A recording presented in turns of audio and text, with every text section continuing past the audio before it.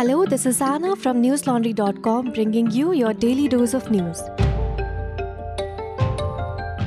Today is Tuesday, the 16th of March. India registered over 24,000 new coronavirus cases in the last 24 hours, taking the overall count to 1,14,983. This was the sixth day of the country recording over 20,000 cases. The death toll rose to over 1,55,000 with 131 deaths reported in the last 24 hours. Prime Minister Narendra Modi has reportedly called a meeting of all chief ministers on Wednesday to discuss the surge in coronavirus cases in several parts of the country. He is also expected to review India's vaccination drive during the meeting. Of the new infections, Maharashtra, the epicenter of the new wave of coronavirus infections, recorded more than 15,000 cases yesterday, pushing the state's overall tally to over 23 lakh. Yesterday, the Brihan Mumbai Municipal Corporation released a list of new guidelines curbing social, political and religious gatherings and capping the limit of people allowed to attend weddings and funerals. The centre yesterday opposed a petition in the Supreme Court seeking priority in coronavirus vaccines for judges, court staff, lawyers and their employees.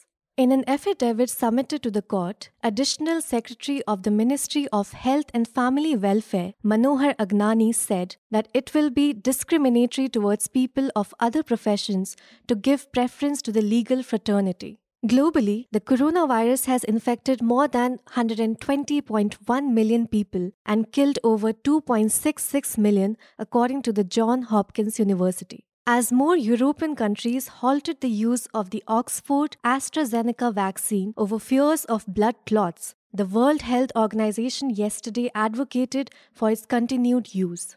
WHO Chief Scientist Soumya Swaminathan said, and I quote, "We do not want people to panic and we would, for the time being, recommend that countries continue vaccinating with AstraZeneca." Unquote. Mumbai Police Inspector Sachin Vaze, arrested for his suspected role in the placement of an explosives-laden car outside industrialist Mukesh Ambani's residence, allegedly seized his own housing society's digital video recorder while he was investigating the case. The National Investigation Agency, or NIA, is examining if the footage from the video recorder had been tampered with. The car carrying gelatin sticks was found on Mumbai's Carmichael Road near Ambani's Antilla house on 25th of February. It also carried a letter threatening the Reliance Industries chief and his family. Vaze was the first investigating officer in the case. The vehicle was traced to one Mansukh Hiran, a Thane-based auto parts dealer who had reported it stolen on 17th February. Hiran was found dead in a Mumbra creek on 5th of March. His wife alleged that Vaze had borrowed the same vehicle for 4 months till he returned it on 5th of February. Vaze was arrested by NIA on Saturday and yesterday he was suspended from service. Coming to the assembly elections, supporters of the BJP yesterday held angry protests outside the party's election office in Kolkata and heckled senior leaders Mukul Roy, Arjun Singh and Shiv Prakash to protest against the fielding of a large number of former Trinamool leaders as BJP candidates. The protest took place on a day Home Minister Amit Shah landed in Kolkata for a day-long campaign tour on Tuesday. Dramatic visuals from outside the BJP's election office showed hundreds of people jostling and shouting and pushing aside barricades to force their way into the building. A large police contingent was deployed to control the situation. Several BJP offices in the districts were ransacked. Protesters sat on dharna outside the office with banners and posters calling the BJP candidate Mohit Ghati, quote-unquote, characterless drunkard.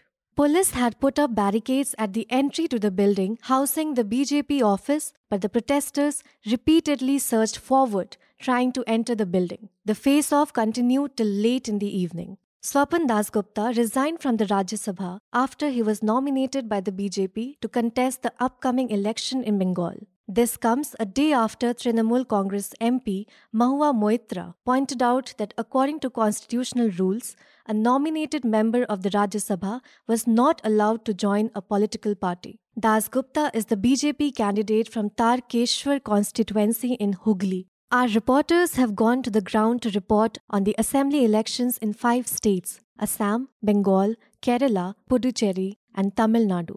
They will strive to get you fair and accurate reports and analysis of the election, but they will need your support. You can help fund our election coverage by contributing to our NL Sena project called Assembly Elections 2021. We are a third of the way to our goal of raising about 21 lakh rupees, and we are counting on you to meet it. Go to newslaundry.com and click the subscribe button on the top right corner. Our lowest subscription starts at 300 rupees a month only. Pay to keep news free. And while you're on the website newslaundry.com, do read Ayan Sharma's interview with Gaurav Gogoi, the president of the Congress party in Assam. He explains why the Congress is confident of making a comeback in the state, why and how it has stitched together a grand alliance, and how they plan to go about the campaign. The Andhra Pradesh Crime Investigation Department has registered an FIR against former Chief Minister and Leader of Opposition Chandrababu Naidu in a case related to the alleged Amravati land scam. Former Minister for Municipal Administration and Urban Development Ponguru Narayana of TDP has also been named in the FIR filed on the basis of a complaint from MLA Alla Rama Krishna Reddy. Naidu has been served a notice by CID officials to appear for inquiry on 23rd of March. According to the FIR, the MLA's complaint stated that a few farmers had approached the MLA with complaints that influential persons from the previous TDP government had cheated them by taking away their lands illegally, fraudulently, by keeping them under confusion and fear of insecurity about their lands. The complaint alleged that a set of middlemen who were part of the conspiracy falsely led the farmers to believe that they were at risk of losing their assigned lands to the government without any compensation. It also alleged that the irregularities committed by Naidu and Narayana caused irreparable loss to the SC and ST community people and weaker sections. A remote-controlled bomb exploded yesterday in the Pakistani city of Karachi, killing a paramilitary soldier and injuring 8 other people, police said. Senior police officer Suhai Aziz told Reuters, and I quote, "The initial investigation suggests an explosive rigged motorcycle was used in the blast," unquote. According to Karachi police officials, the device planted next to a security services vehicle also injured 6 other people who happened to be in the area. Separatist insurgents from the Baloch Liberation Army or BLA claimed responsibility for the blast in a statement shared with Reuters. The group has been fighting an insurgency in the southwestern province of Balochistan, targeting security forces and infrastructure and mineral extraction projects that the militants say exploit the region at the expense of locals. Last June, the BLA took responsibility for an attack on the Pakistan Stock Exchange, also in the city of Karachi, where 4 militants armed with guns and grenades killed 2 guards and a policeman before security forces killed them. The Vatican said on Monday that priests could not bless same-sex unions, calling any such blessing not licit. The ruling said the church should be welcoming toward gay people with respect and sensitivity, but not endorse their unions. The Vatican's Orthodoxy Office, the Congregation for the Doctrine of the Faith, said it was responding to questions about gay unions. The 2-page statement published in 7 languages was approved by Pope Francis. The statement says, and I quote, "There are absolutely no grounds for considering homosexual unions to be in any way similar or even remotely analogous to God's plan for marriage and family," unquote.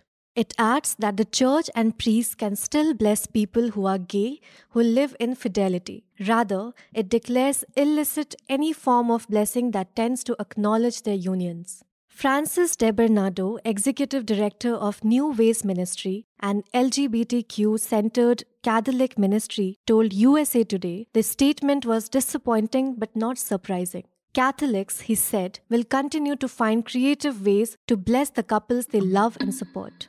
That's all the news we have for you today. Have a good day or a good night, depending on where you're listening from. See you tomorrow.